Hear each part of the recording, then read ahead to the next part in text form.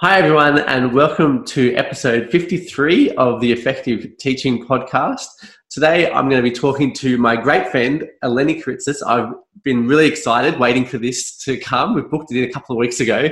I really wanted to talk to Eleni because I've been watching her Instagram profile and seeing what she's been posting up there about what she's doing in terms of her lessons for her students she's teaching remotely down in Melbourne at the moment. So I thought I'd have her on and we would just basically chat about what she's been doing and how we can make sure that our remote learning is still really engaging and fun for our students. So thanks heaps, Eleni, for joining me.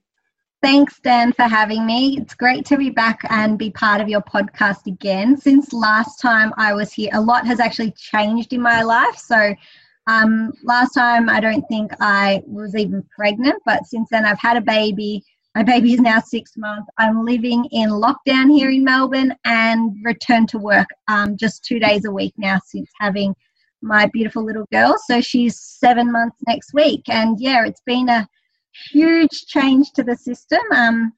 Seeing the first part of lockdown while I was on maternity leave, I was still reaching out and supporting staff in my role at my school. I'm currently a curriculum and innovation leader in the junior school, and I felt that teachers and everyone took that on board quite well in remote learning first round. But then second round, I was hoping we were back at school and I could do all this exciting stuff when I returned. But obviously a global pandemic has different plans, and we find ourselves in Melbourne back in lockdown, hoping that we might be out by Christmas if everyone decides to follow the rules. But yes, it's been an interesting journey, but also an exciting one. Yeah, no, it's definitely been exciting. I've enjoyed watching you go through being pregnant and having your first child and everything that brings, because I've got two and it's fantastic, but it's also massively time consuming. So you're juggling full-time mum and part-time work. Yeah. So that is a challenge. I must say, returning back to work was those 2 days I found have been a bit of a relief. As many people who know me, I'm a bit of a workaholic. So for me to switch off and have a baby was great, but I'd also sort of wanted to get back. And I'd been seeing all these amazing things happening and just wanting to get in amongst it and start implementing it. And, this second round of lockdown, I think the first one was a bit of fun, in as good as that can be. Like, it was a bit of a novelty. The kids were excited working from home, using technology in a different way and doing all of that. But this time around, I think it's a lot harder. We're not sure is there an end for us here in Victoria? Like, it doesn't seem like we'll be back. I don't even think we might get back by the end of the year, the rate we're going. They were saying yesterday that stage 2 might not come to mid-December. So if that's the case, that means schools are still closed till then, which I don't even want to think about. But in doing that, I think it's a great time for teachers to rethink what they're doing in the classroom. I know for us, the first round of lockdown was a survival.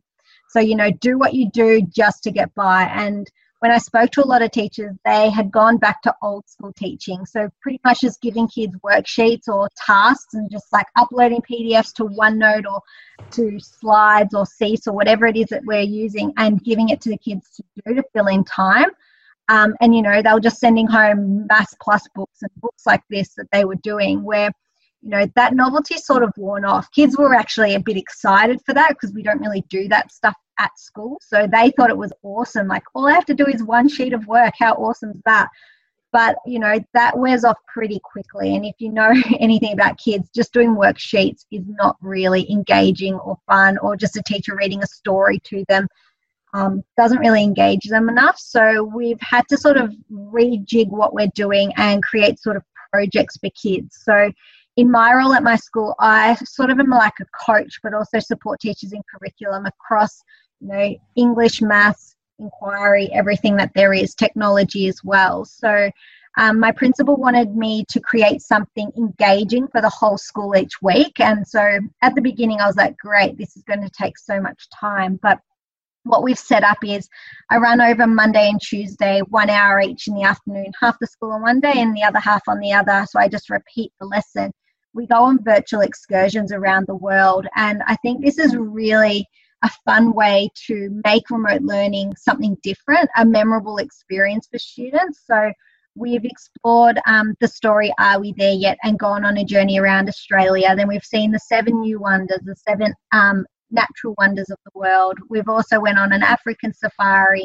This week with National Science Week, we are heading on an ocean safari to look at our oceans and the animals and how we can protect them. So connecting to areas of the curriculum and different year levels and what they're doing, I'm sort of tying that in with each excursion we're doing.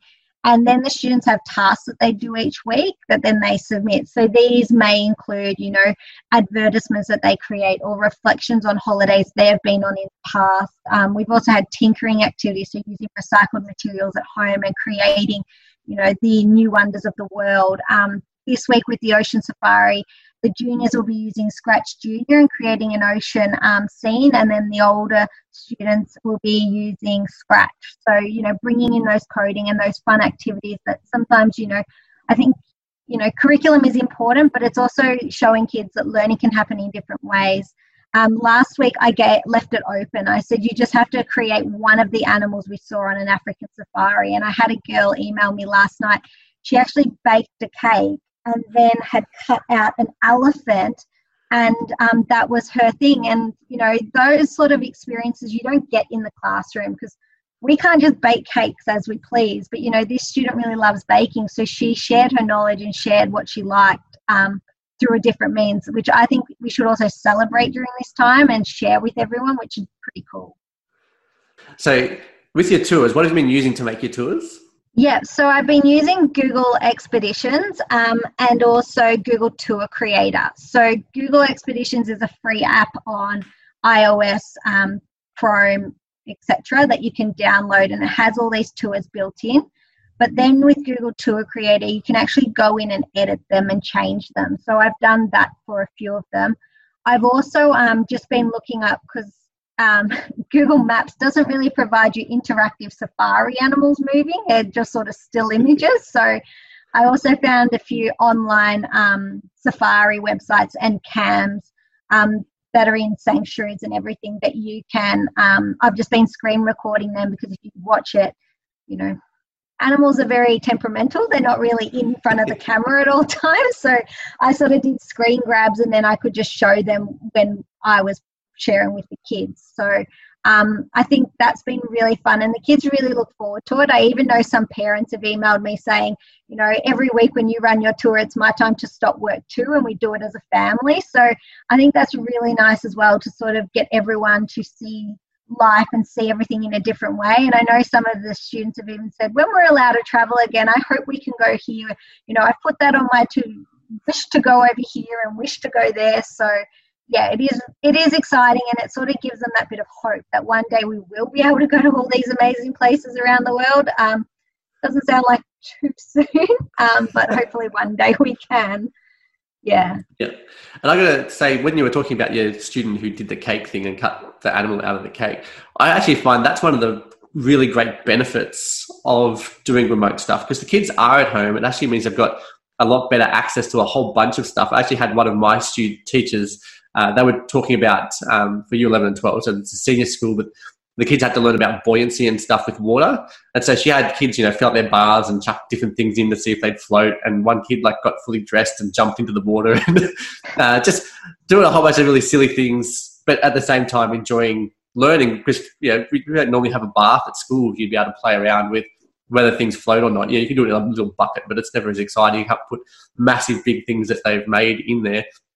And so that's been, I think, one of the great benefits is that we can actually pull upon the stuff that the kids already have at home. And you talk about your using recycled stuff to build your animals, or to build the 7 wonders of the world or something. I think that's something that teachers don't capitalise on enough, I think, during remote learning at the moment. Yeah, and I think that's really true. And especially this week, we have Science Week coming up. And normally when we're at school, you know, we run lunchtime sessions. I get the Year 6 leaders involved. We make a real celebration of it. And so obviously being remote, it's sort of like, how are we still going to create those experiences for the students when we're not actually at school? So this week we've actually collapsed Wednesday. So it's like Hump Day, Science Day. So I've just created a PowerPoint, which I will then embed on our class pages that are interactive. So you can do it in Google Slides as well, where you just link everything to different activities. So there are 9 activities, and the students can complete writing challenges, science experiments, and we sent the parents a list of things that they may need. In saying that, I pick things like milk, food colouring, basic materials that I'm pretty sure most households with kids will have at home. So it shouldn't add anything really dramatic to parents' shopping lists either. So, the older girls are making ice cream in a bag this week. And, to get parents involved and see that process as well, there's coding tasks, design challenges, making advertisements to save the ocean, watching videos. And I think sometimes that it's okay to sort of set days like this as well remotely. They're generally the memorable days that the kids will really remember, just having a set of tasks, letting them go, complete as many, how many points can you create to create a bit of that competitiveness that I think every student loves. And then sharing what they create is really exciting as well. And we're actually now at that stage where those choice boards sort of tasks, teachers are starting to assign those each week. So if they're looking at shape, there are 9 activities, in a nice grid that kids can pick.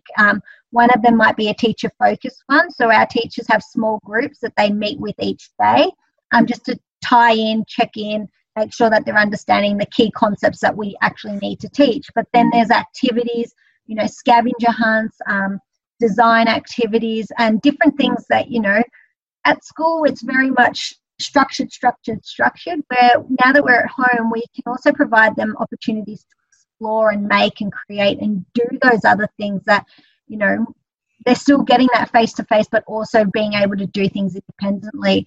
I think there's also finding the balance of how much time you are online and how much time you're offline.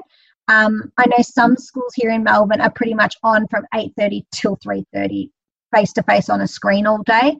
I don't think that works in my school or my setting. I wouldn't say that's healthy. I know even myself, Monday I was on the computer pretty much all day, meeting with teachers, following up things. And by the end of the day, I had a headache. And it just makes me wonder, how are these kids surviving? So finding that balance where they can go off and do things and not rely on parents the whole time, because, a lot of parents in Melbourne particularly are trying to work from home. Childcare has been cut for so many families. So they've got little ones running around. They're trying to run their own meetings, trying to make sure kids are working. So by providing tasks that are open that kids can do on their own, I think it's really important. I know one student, when we were doing the New Wonders, ended up going into the dining room, pulling all the chairs and making a coliseum. And then she created all the toys were battling, and she had a little Barbie doll as the gladiator going around. Those sort of things. Her mum then sent me an email saying this kept her entertained for an hour. She's like, thank you for that. And, sometimes just those play scenarios, we know that it's so important for young kids as well. And even if any parents are watching, don't feel pressured in this situation. Kids still learn, they will still grasp these concepts, and just embrace this time. I think, hopefully it won't happen again, but hopefully also teachers can see and make a bit of fun out of it. If you keep sticking to the same thing every week, you as a teacher get bored of it online. So be creative in what you do. Yeah, and I think for us, because New South Wales and Victoria are both in our last lockdown, it was all mostly external travellers. We knew it was only going to be a very short period of time, that lockdown, and so I don't think teachers put the same amount of they did a lot of work. I know a lot of teachers did a lot of PD, a lot of effort learning how to use all the tech and how to actually meet with kids online and getting all that set up. But as we're moving into with Victoria shutting down this time, we don't know when that's going to open up again. And it's more like the kind of lockdowns that have happened internationally. Our first one really was very, very, very small, I think, compared to what the rest of the world was doing. And so I can see that, you're now in that situation. I expect it to get to New South Wales and be much the same. I mean, currently we're all still at school. But I think, I also homeschool my son, who's 7, and I've enjoyed watching your stuff because I'm going to use that with Charlie. And I also have I've noticed a lot of the stress, like you mentioned before with the parents, the stress that it puts on the parents because they're trying to work at home and they're trying to teach their children as well, at least help their child with the activities that are going on. I think the whole relaxation that comes with that, rather than stressing, like, a lot of parents are stressing about whether or not the kids are going to fall behind a year and all that kind of stuff.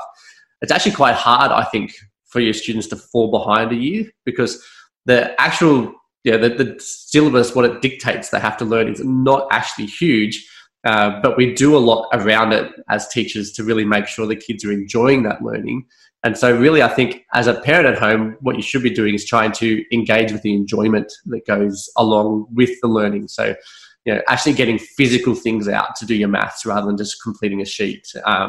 And, using Lego, using anything you've got, even baking a cake with your child is really good science, as well as teaching them how to cook. Like that's a basic thing that you can do that is really going to help with their learning anyway. Just actually talk to them about the measurements you're using or the processes of what's happening inside that cake and how baking powder actually is causing the air bubbles to happen to raise the cake. That kind of stuff is really important and gets that kind of core learning happening anyway. Yeah, you're absolutely right. And I even know, like, setting a time. So, I need you to sit down and do your work for 20 minutes and then we'll have time together. So mum can go do work and you do your work, little things like that to get them used to doing independent work, but also know when it's time to ask. And a lot of parents, worry, I have to be there sitting next to my child the whole time. Where realistically, if they're in a classroom, there's between 20 to 30 kids in a classroom. So if any parents are out there watching this wondering, how on earth does a teacher do it? We're not with every kid every second of the day. They do have independence. They are able to do things for themselves. And I think that's something that a lot of parents may also forget, that, I have to help them, where they actually can do a lot of the work. And the teachers who are setting the work, they are the professionals. They know where your kid is at. They're not going to be setting stuff that they know your kid won't be able to do at home as well. So, don't feel pressured. Just relax, have a bit of fun. There's so many resources out there these days that kids can go and explore. I'm about to write a blog post on little maths take-home kits that I know a company in Australia is selling them to parents and teachers. And just simple things that you don't even need these kits, a deck of cards, some counters that you can cut out of coloured paper, just to help them manipulate and move maths concepts, folding up paper, what shapes can you make? Those little things are really priceless in that sense of learning. I read somewhere that before a kid can understand math concepts, they have to play with it in their hands. And, I really worry with that, because in the classroom, that's all we do. We always pull out the manipulatives and play and move them around, build things to understand with shape, place value, using a number line, moving your finger along. These are little things that parents can do at home, and teachers just need to show them in the whole class sessions in the morning or however their day is set up, and just show parents or send them a template or a little video. It doesn't take long to make these. I know I used to be so pedantic about making the perfect videos, and now it's like, whatever, quick, throw this one together. That's a great tutorial, share it. The shorter the better, I say, like less than 2 minutes. If it's any longer, no one's going to watch it. So yeah, and I think teachers get hung up too on that, because like I've taught flipped learning for ages, and there's an online course even that I created for flipped learning. Teachers always get hung up. I want it to be this fantastic video. I'm like, no, you're not running a business. Like, you don't get it perfect in your classroom. That's what you look like in your classroom when you get it wrong 6 times. Just present it the same way you normally would. Leave it as one take and send it off. It's not. Yeah. Teachers stress a lot. I'm on video, I'm going to look like, it's just how you look. It's not. Yeah. It's even, I remember setting up, like I shared before about the Google Tour Creator. So there's a tutorial on how to create these on my YouTube channel. And I remember making that video. I think it was an hour and a half. And I was like, ended up yelling at the computer, like, oh, I nearly had it that time. And in the end, I was like, right, this is the last time I'm doing it. It ended up being the best one. I was like, right, getting it done. I'm over this. Done. And now I've just accepted it is what it is. If you mumble on things, that's normal, just get it out. Don't waste your time on it. And, really prioritize your time as a teacher when you are teaching remotely. The lessons do take a little bit longer to organize. And for people who are seeing what I'm doing, it doesn't happen overnight. There's a lot of work that goes into it. But at the other end, the kids are really enjoying it. They're really seeing the joy, and you don't want kids to lose that love of learning just due to the current situation we're in. And it's also okay for kids to take a mental health day. You know, I know a few teachers are even doing that. That's okay as well with this remote situation. You need a balance. So don't feel, you know, if you can see a kid not coping, just get in touch with the parents and go, you know, let's make tomorrow a screen-free day. Just read some stories, let them play. That's okay as well. That learning doesn't have to be, you know, 9 till 3:30 or 8:30 till 3, however your day is structured. You know, let them be kids as well. 1 or 2 days, you know. I know some kids normally have 1 or 2 days off a term, and some kids haven't had 1 day off this year because it's been all remotely. You know, mentally they need a break as well. So, and you as a parent may need a break as well. So, you know, think of everyone, you know, have a family day and play board games, you know, once every few weeks. I know lots of schools are doing tech-free days, you know, switch-off days, things like that. Suggest it to your teacher's class. I know we had the 100 days of prep last week, and that's a massive thing at my school. And obviously it was remote, so we had to change it. And we organised kids' disco parties, and they ran a virtual disco. And instead of just having the prep students, we actually opened it up for the whole school. So at lunchtime, everybody had a disco in their lounge room. And, you know, we all just let off some steam, had a bit of fun. And then I had the digital excursion afterwards. And the kids were so excited. They just absolutely loved it. And I think, you know, a lot of things have moved digitally, and reach out to small businesses, small companies that run these things.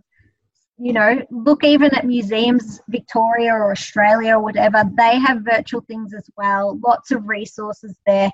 You as a teacher don't have to create too much. There's a lot out there. And share what you're doing. If you have a lesson that is successful, please share it, because I think, you know, I share as much as I can to help other people. And, you know, if you've struggled and you've found something that works, please share it, because I think a lot of teachers are struggling. It is a lot different. I'm lucky. I love this sort of thing. This is like my creative brain going crazy. It's what I love to do.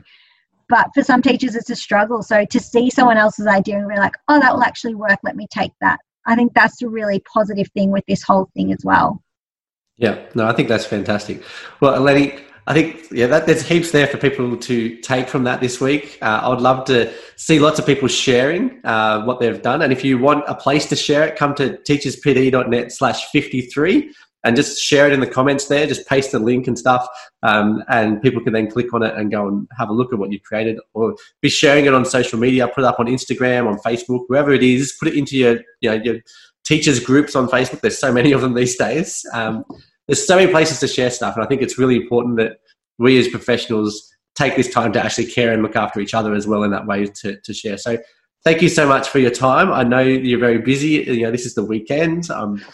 Just days to be with your family. So thank you for giving that up. And I look forward to next time I get to chat with you, which I'm sure won't be too long, because I'm just going to keep having you back on here all the time.